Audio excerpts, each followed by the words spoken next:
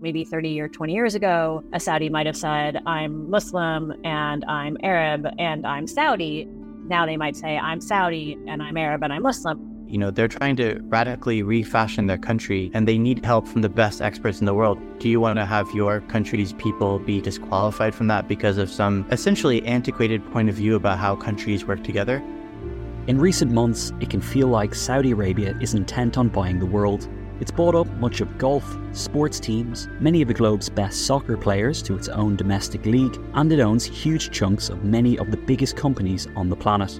But Saudi Arabia is not just on a shopping spree. The once insular, oil-rich kingdom is transforming into a major diplomatic and military player, a pivotal actor in the energy transition, and looks set to host high-end cultural events like the FIFA World Cup. They know that buying a football club immediately brings you a billboard into a global game that allows you to completely reposition yourself and rebrand yourself. It feels like we're entering the era of the Saudi project. But what exactly is the kingdom trying to achieve, and will it succeed? Coming soon from Intelligence Squared, the Saudi Project is a new podcast series seeking to answer some of these questions and more. Britain does have choices. It's not either or situation. We either indulge Mohammed bin Salman or boycott Mohammed bin Salman. There is a third choice. Search the Saudi Project wherever you get your podcasts. What are you doing right now? Perhaps you're in the supermarket. Maybe you're on a run or on the commute. But wherever you are in the world, and whatever you're doing, right now you're also listening to my voice. This is the power of podcasts. The ability to communicate with your audience in an intimate and intentional way through audio. I'm Bea Duncan, Senior Partnerships Producer at Intelligence Squared. We've been a world-leading forum for talks, debates and events for over 2 decades. And we also use our cutting-edge curation, creativity and editorial expertise to elevate your brand to new audiences with podcasting. Intrigued? To find out what we can do for your organisation, book into a free consultation with me today. Find out more by going to www.intelligencesquared.com/partnerships.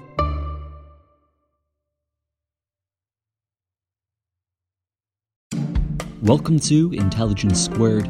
I'm Senior Producer Connor Boyle. Today we're jumping back to an event in which Intelligence Squared, in collaboration with the Elders organisation, welcomed former US President Jimmy Carter, Mary Robinson, the first female President of Ireland and former UN High Commissioner for Human Rights, and Archbishop Desmond Tutu, the South African religious leader and activist, to discuss the state of the world back in 2012. It's a discussion touching on many topics that still feel timely today, including how best to prevent global conflict, the challenge of the climate emergency, and the role of religion in the world too. Our host for the evening is the broadcaster Jon Snow, who is joined for a brief introductory discussion about the formation of the Elders organisation with Virgin Group entrepreneur Sir Richard Branson and the musician Peter Gabriel. This is part 1 of the discussion, and part 2 will be available in the following episode. If you'd like to hear this episode ad-free and support our mission to foster honest debate and compelling conversations, head to intelligencesquared.com/membership or subscribe to our channel on Apple. Now, here's Jon Snow with more. Well, we're not going to occupy these chairs because 3 of them will be occupied by very special people who've been brought together actually originally by these 2 men. And Peter, how did it begin? Was it your idea or his idea? Well, I came to Richard with a proposal and it sort of evolved from there. And what was the proposal? Well, I think there was a dream that trust in institutions was failing in all sorts of areas, and yet there were still individuals who, through extraordinary lives, had the trust and faith of a lot of the people of the world, and that perhaps there was some way of getting some sort of organization which might put together some of the wisdom and experience and be able to influence things. And the linchpin was to be? Well, I felt that that having a group of people that could deal with conflict resolution issues, who had high moral authority, would have a chance of resolving these issues. We have organizations like Sandhurst and a lot of military organizations, but there are very few organizations that are out there trying to deal with peace and reconciliation. So you obviously have to get, I don't know how many world leaders you know. You probably know loads because you fly all over the place and have to get permission. But it's one thing to have an idea, it's quite another to try and persuade people of presumably large ego and large previous power to get on and join. Well, we both agreed that we had to get Mandela, because if the idea was that people without political, military or economic power, but just moral authority, he was the number one target. So I think our discussions began in 1999, and we actually got to sit down with Mandela in 2001, and it then took a few more years. He was initially not very convinced. He said, "I'm not sure that the world wants a bunch of old-timers getting in the way." But then he remembered when he was negotiating with Hutus and Tutsis, and the young generals involved said, "We want to negotiate only with you, because everyone else seems to have an agenda. You only seem to want the best outcome for all of us." And at that point, we started to get hopeful. And, Richard is brilliant at moving those things along. And gradually, I think he became convinced. So you had Mandela as a yes, but there are 10 of them. So, and you've got to get 10 people who fancied working together. Yeah, it was... It was incredible sort of sitting down with Mandela and Graça Machel, and obviously it was extremely important that the elders were chosen by them. Previous to that, President Carter, Desmond Tutu and others had come to Necker Island. There had been a lot of people in this room who'd met on Necker Island to brainstorm about what kind of elders there should be, how one could get a gender balance, a global balance. And so by the time Mandela and Graça Machel sat down to try to choose, who were the 12 most respected people in the world, anyway, a lot of groundwork had gone in. But rather gloriously, one of them was Aung San Suu Kyi, and she's now had to recluse herself because she's now in power. She's elected. So what would you say was the greatest thing these elders have achieved? Would you say the independence of South Sudan? I think that there's a lot of things that have been achieved, sometimes as individual elders, sometimes as elders. You had Kenya falling apart. You had Archbishop Tutu, Graça Machel and Kofi Annan playing a big role in making sure that a coalition government got formed. And anyway, you'll be talking to them, but there's been an awful lot of things they've been doing.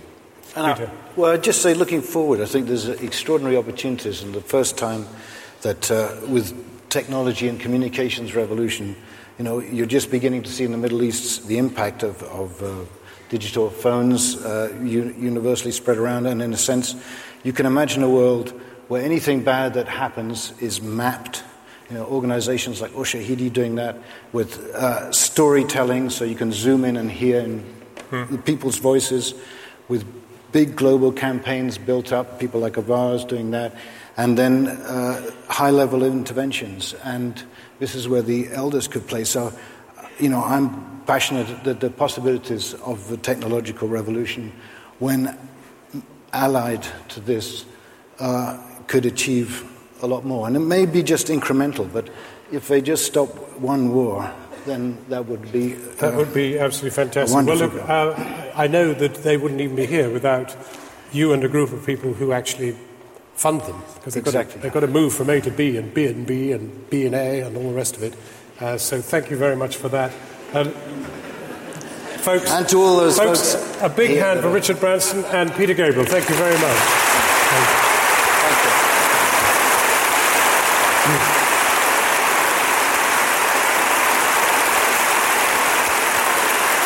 So let's hear now from the elders themselves, President Carter, Archbishop Tutu, and former President Mary Robinson, all three coming on.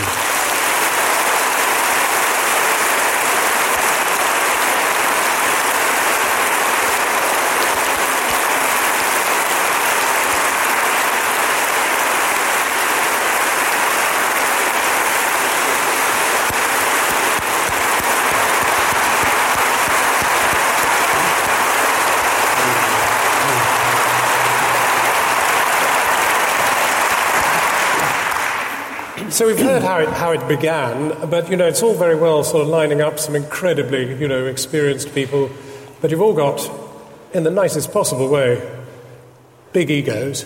And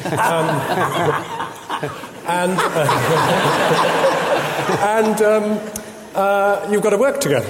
And, Archbishop, former president, how do you work together? These are fantastic people, actually, that you have former heads of state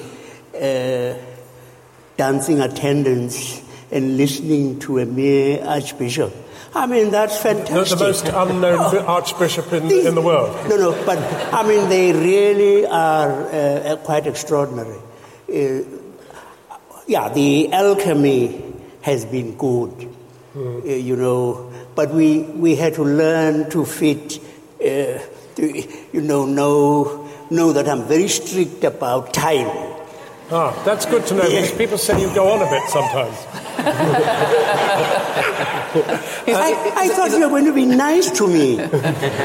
He's also quite bossy, I have to say. Quite bossy. In fact, he enjoys bossing people. Comes with the cloth. Yes. Yeah. But I think it's true that when we started, we were more aware of what we had done and, what we hoped to do as individuals. And then I think very quickly and with a lot of help and guidance from our chair, we began to see that as elders together, we could do so much more. And I think it helps. I think it helps that we have a moment of silence at the beginning of each of our meetings.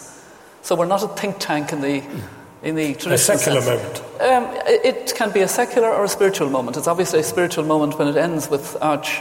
He always ends it in prayer. But the moment can be shared as a moment. But it's even on teleconferences we go silent, which I think you shouldn't do on a teleconference, but we do at the beginning of it. How often does somebody say they don't want to see you? Politicians, political leaders. Yeah. Who's turned you down? Hardly ever. Really? Imagine Jimmy Carter picking up the phone and saying to a head of state, "We would like to meet you." No.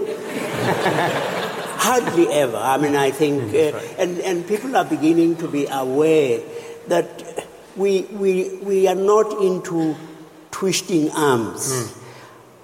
I might obviously promise them heaven.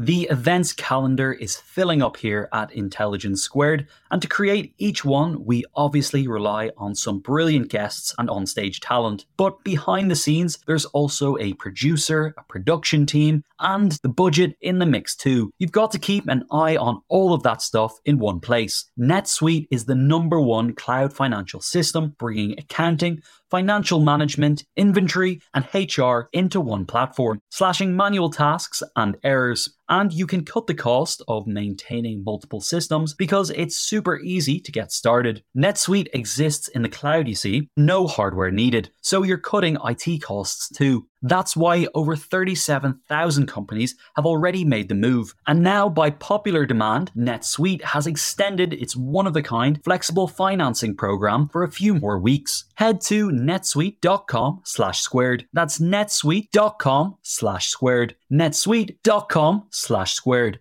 Sponsoring the show for this episode is Marquee TV. Marquee TV is a streaming service with a difference. It's bringing you the top tier of performing arts straight into your living room or onto your device. So think dance, theatre, music, anything you might find in the West End, Broadway, or maybe a cool little experimental space too, but saving you the cost of a few tickets as well. I've got happily a bit lost in their vast library of performances, exclusive interviews, and behind-the-scenes content. Choreographer Jonathan Watkins' interpretation of George Orwell's classic 1984 was pretty cool, and I love the dance piece, Sutra, inspired by the skills of Buddhist Shaolin monks. And we've got a special treat for our listeners. Marquee TV offers 3 months of access for just 99 cents. That's right, 3 months for only 99 cents with the code SQUARED. Simply visit marquee.tv and use the promo code SQUARED to dive into the world of arts like never before. Bring the arts home with Marquee TV. Never hell. No. Never hell. Well, I mean, if they don't cooperate, then of course they will go to the warmer place. Yes. President Carter, it would be good just to look at an example of where you have worked as elders, and I think Sudan is after all, you came of age as elders at the time of the beginning of Darfur. Yes. Could you you've just been in Sudan, you've even been talking to President Bashir, who is somebody to whom neither we, the Brits, nor the Americans will speak to because there's an arrest warrant out for him. Well, our first trip to Sudan with a fairly large group of elders was to Darfur. We went into the desert area, we met with the people who were there, who were suffering. We also met with President Bashir and with those involved in causing the suffering. And since then, we've seen votes in southern Sudan and a formation of the newest nation on earth. But still, there's a very serious threat of war. It's probably one of the most serious threats of international war there is in the world now, between South Sudan, a nation, and North Sudan. So when Lakhdar Brahimi and I finished witnessing the first presidential election in Egypt, we went to Sudan and we met with al-Bashir. And I was asked also to go by my own country's government, who refuses to meet with al-Bashir because he's been indicted by the International Criminal Court. And so following that, I called President Salva Kiir in the south to tell him that I wasn't discriminating against him.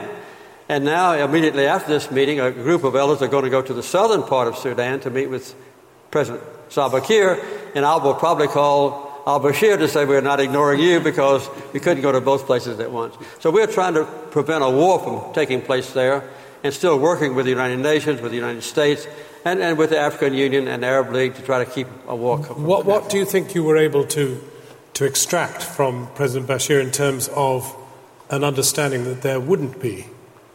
Well, one of the key places in Sudan is Abyei.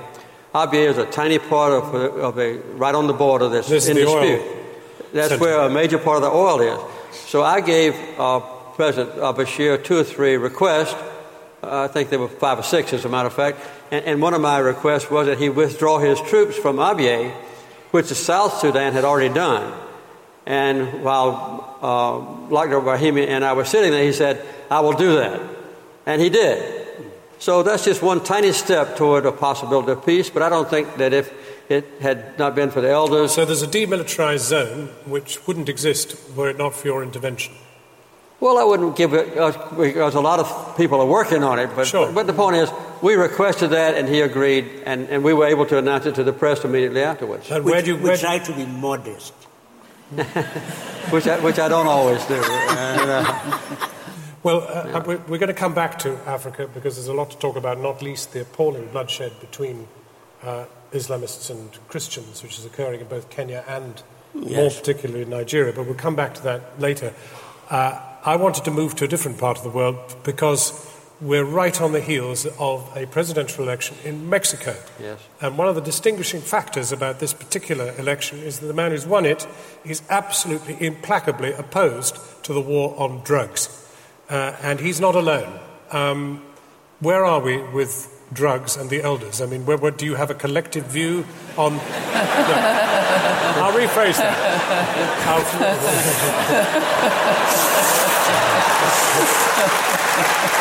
I'll rephrase that. Do you have a view on the decriminalisation of drugs? We haven't addressed it collectively as elders, but one of our group, Fernando Henrique Cardoso, the former president of Brazil, has been leading a very important initiative on this issue in Latin America, but actually globally. And I was with him in Rio And apart from the issues of sustainability we were talking about, young people were coming up and meeting him, and he's a hero in that whole region because of the work he's been doing in that area. And it has been discussed informally. We haven't taken a position on it, but I know that President Carter took a very early position on that issue. Well, we've all been trying to help President Cardoso explain the issues involved in the decriminalization of marijuana, for instance. And it just happens that when I was president of the United States a little more than 30 years ago, I called for the decriminalization of marijuana. Not the legalization. That must have won you a lot more friends than you had to begin with. As a matter of fact, it was not an unpopular issue, because then we were talking about treatment of drug addicts and doing away with the drug on the consumer end. But since then, there's been a massive move toward concentrating almost exclusively on doing away with the suppliers, with helicopters, with bombs, with military action and so forth. And I think what President Cardoso says, with which I agree, is that we need to stop putting young people in prison that have a small amount of marijuana and let them be treated if they're addicts, and concentrate on the treatment and the consumers instead of just concentrating on people in the South Hemisphere who produce drugs, particularly marijuana. And I think that this issue in Mexico has been emphasized by the incumbent president now, who sent massive numbers of troops into Mexico, which has caused, I think, so far over 12,000 deaths. Of the three of you, you are the one that lives in the south. What's your perspective looking north at the consumer? Although you have consumers in South Africa too, as you've already illustrated. I'm thinking of the contrast between people who get locked up for perhaps peddling a bit of marijuana or being caught with it in their possession, and a banker that's been named for lying or deceit or whatever else that they get up to. They don't go to jail, but the criminalization of drugs ensures that some of the most vulnerable people end up in the nick. Yes, I think ours is a thoroughly unequal world, and it seems so obvious that instability is going to be a consequence of that. I mean, this is a particular example, but I mean, you can show it in so many different areas. I mean, when you get Occupy Wall Street and all of the demonstrations that we've had in developed countries, people are saying this is unconscionable. And it is something that is not sustainable. I mean, that we are going to have to begin looking at trying to make our societies a great deal more egalitarian. One of the things that we were discussing this particular issue when one of us, Matti Ahtisaari, former president of Finland, said one of the reasons why you've had less turmoil in the Nordic countries is that they are actually, or they've always been, a great deal more egalitarian. That you walk in the streets and you don't see poor people. President Carter had a cracked rib, and it got a little painful even for him, and he went to the hospital. After the treatment, he was producing his card, and they said, "Not in Norway." You know. You get it for nothing.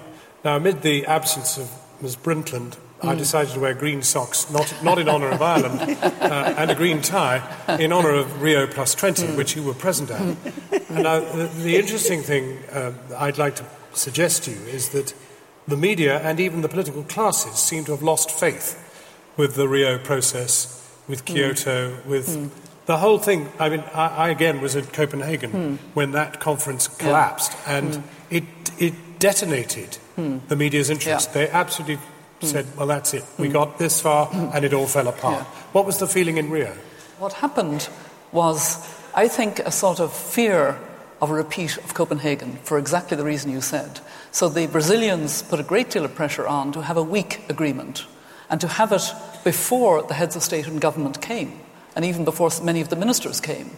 So you had a weak agreement wrapped up with some commitment, importantly, to sustainable development goals and a commitment to a high-level political forum, a process for that, but without being clear. But it went backwards on things like reproductive rights, backwards on Cairo, the Cairo conference and the Beijing conference, and it was full of aspirational language, but not really commitments. But what happened was all those who had come with hopes that there would be a kind of sense of a generational moment in Rio, like Rio 20 years ago, that there would be a change of direction which the world needs on sustainable development. And they were so outraged at this weak agreement before the leaders came, and the leaders didn't reopen it. They just made speeches. They did nothing. That there was a sort of energy of saying, we can't leave it to these political leaders. They don't seem to get it. And from indigenous to NGOs to business to philanthropy to the many public-private partnerships and broad partnerships that were being forged, there was a sort of sense that maybe we need a coalition of the willing to change the whole debate on energy, on climate, and on the future of the world, the future of the Earth itself. And that very broad consensus kind of energized people. So even though they were furious with the political leaders, they weren't sort of down and without energy. They were sort of more energized. And I think that is the mood that has come out of Rio. Could I then pick up then on the role of religion? And it seems to me that we're living in an age of political religion and also of religious religion. And that in Nigeria, you could say that there's been a collision between political religion and observance. And I heard on the BBC radio they had a transmission from a Nigerian church, and the pastor admitted that this was in the town of Jos, which is right in at the border between Muslim and Christian, and he said, yes, my congregation is scanty. And that was because they fear bombs. Yes, Where are you with what's happening in Africa? Yes, I mean, one is obviously very deeply distressed, but remember, that it isn't these different religions. No. It's not the different faiths. That's why I made a distinction between political religion, which I would describe as very present in the United States. We saw them raw in tooth and claw outside the Supreme Court trying to overturn Obama's healthcare bill, and we see political Islam trying to kill off Christian religion in Nigeria. Yeah, but not too far away. Ireland, Northern Ireland, it was people who claimed to belong to the same faith using that as a reason for clobbering others. And we Christians particularly ought to be a great deal more modest. But again, that was political religion, wasn't it? Yeah, but what you want to say is, don't, because certain Muslims behave in a particular way, then say, therefore, Islam is. Oh, no, because in Jos, for example, they visited the local mosque and talked to the mullah, who was absolutely horrified at what was going on, but had no power to influence it. Yes, I hope we had Kofi, just before he stepped down, called a group of about 30 people, and it was called the Alliance of Civilizations, with people of different faiths and from different countries and gender. And amazingly, this disparate group produced a unanimous report. And summing it up, Kofi said, it isn't the faiths that are the problem. It is the faithful. And faithful. We've had apartheid not enforced on us by pagans, but Christians. And we've got to realize that, when people are on a kind of binge, they are going to use anything to try to justify. What could you, as an elder, do in Nigeria? Could you go to a place like Jos and say, what? I mean, they'd come and kill you. I mean, we've been to places like that, I mean, and tried to say to people, peace is better than war. It is much better for you if you cooperate rather than clobber each other. We did it in Northern Ireland as well. I mean, and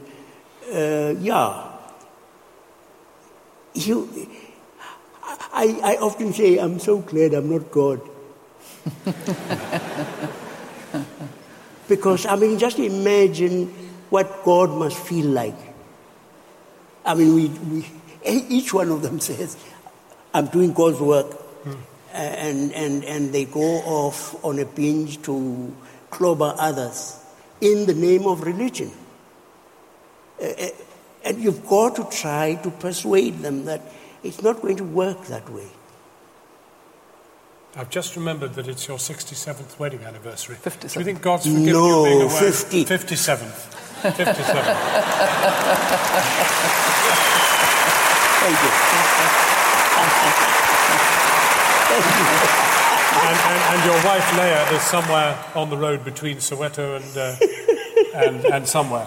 That's the best way of celebrating a wedding anniversary. What, to be 3,500 miles? No, it's awful.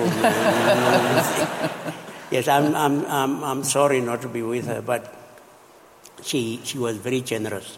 And we're only 4 days away from your 61st? 66th wedding anniversary.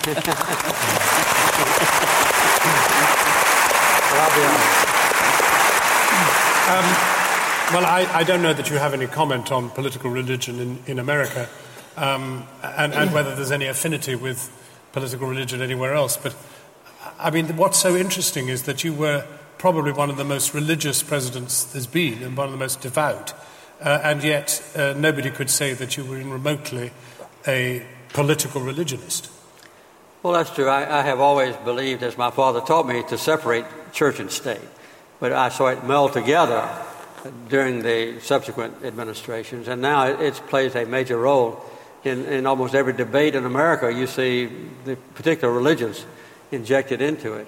And to go back just one step, and very briefly, the first of the elders' concern was how the major religions, including Christianity and Islam, are the origin of the persecution or derogation of women's rights. The Catholic Church won't let a woman be a priest. And the Southern Baptist Convention, from which I withdrew, won't let a woman even teach boys in the seminaries, nor serve as a deacon or pastor and so forth. And the Islamic faith, as you know, also in some countries discriminates against women. In Saudi Arabia, a woman can't drive an automobile. And I think when the rest of the world, maybe in a potentially abusive husband, sees that the church ordains this inferiority of women, that justifies abuse of women. So I think, generically speaking, the great religions can do more than anything else if they would correct their ways to let women be completely equal in the eyes of God, and then therefore, and subsequently, they can be equal in the eyes of men. Thanks for listening to Intelligence Squared. The episode was produced by Hannah Kay with editing from Tom Hall. Part 2 of the discussion with the elders will follow in the next episode of Intelligence Squared. We'd love to hear your feedback and what you think we should be talking about next. Send us an email or a voice note with your thoughts to podcasts@intelligencesquared.com. And if you'd like to hear more, attend some of our live events, or peruse over 20 years of our back catalogue featuring some of the world's great minds, then head over to intelligencesquared.com.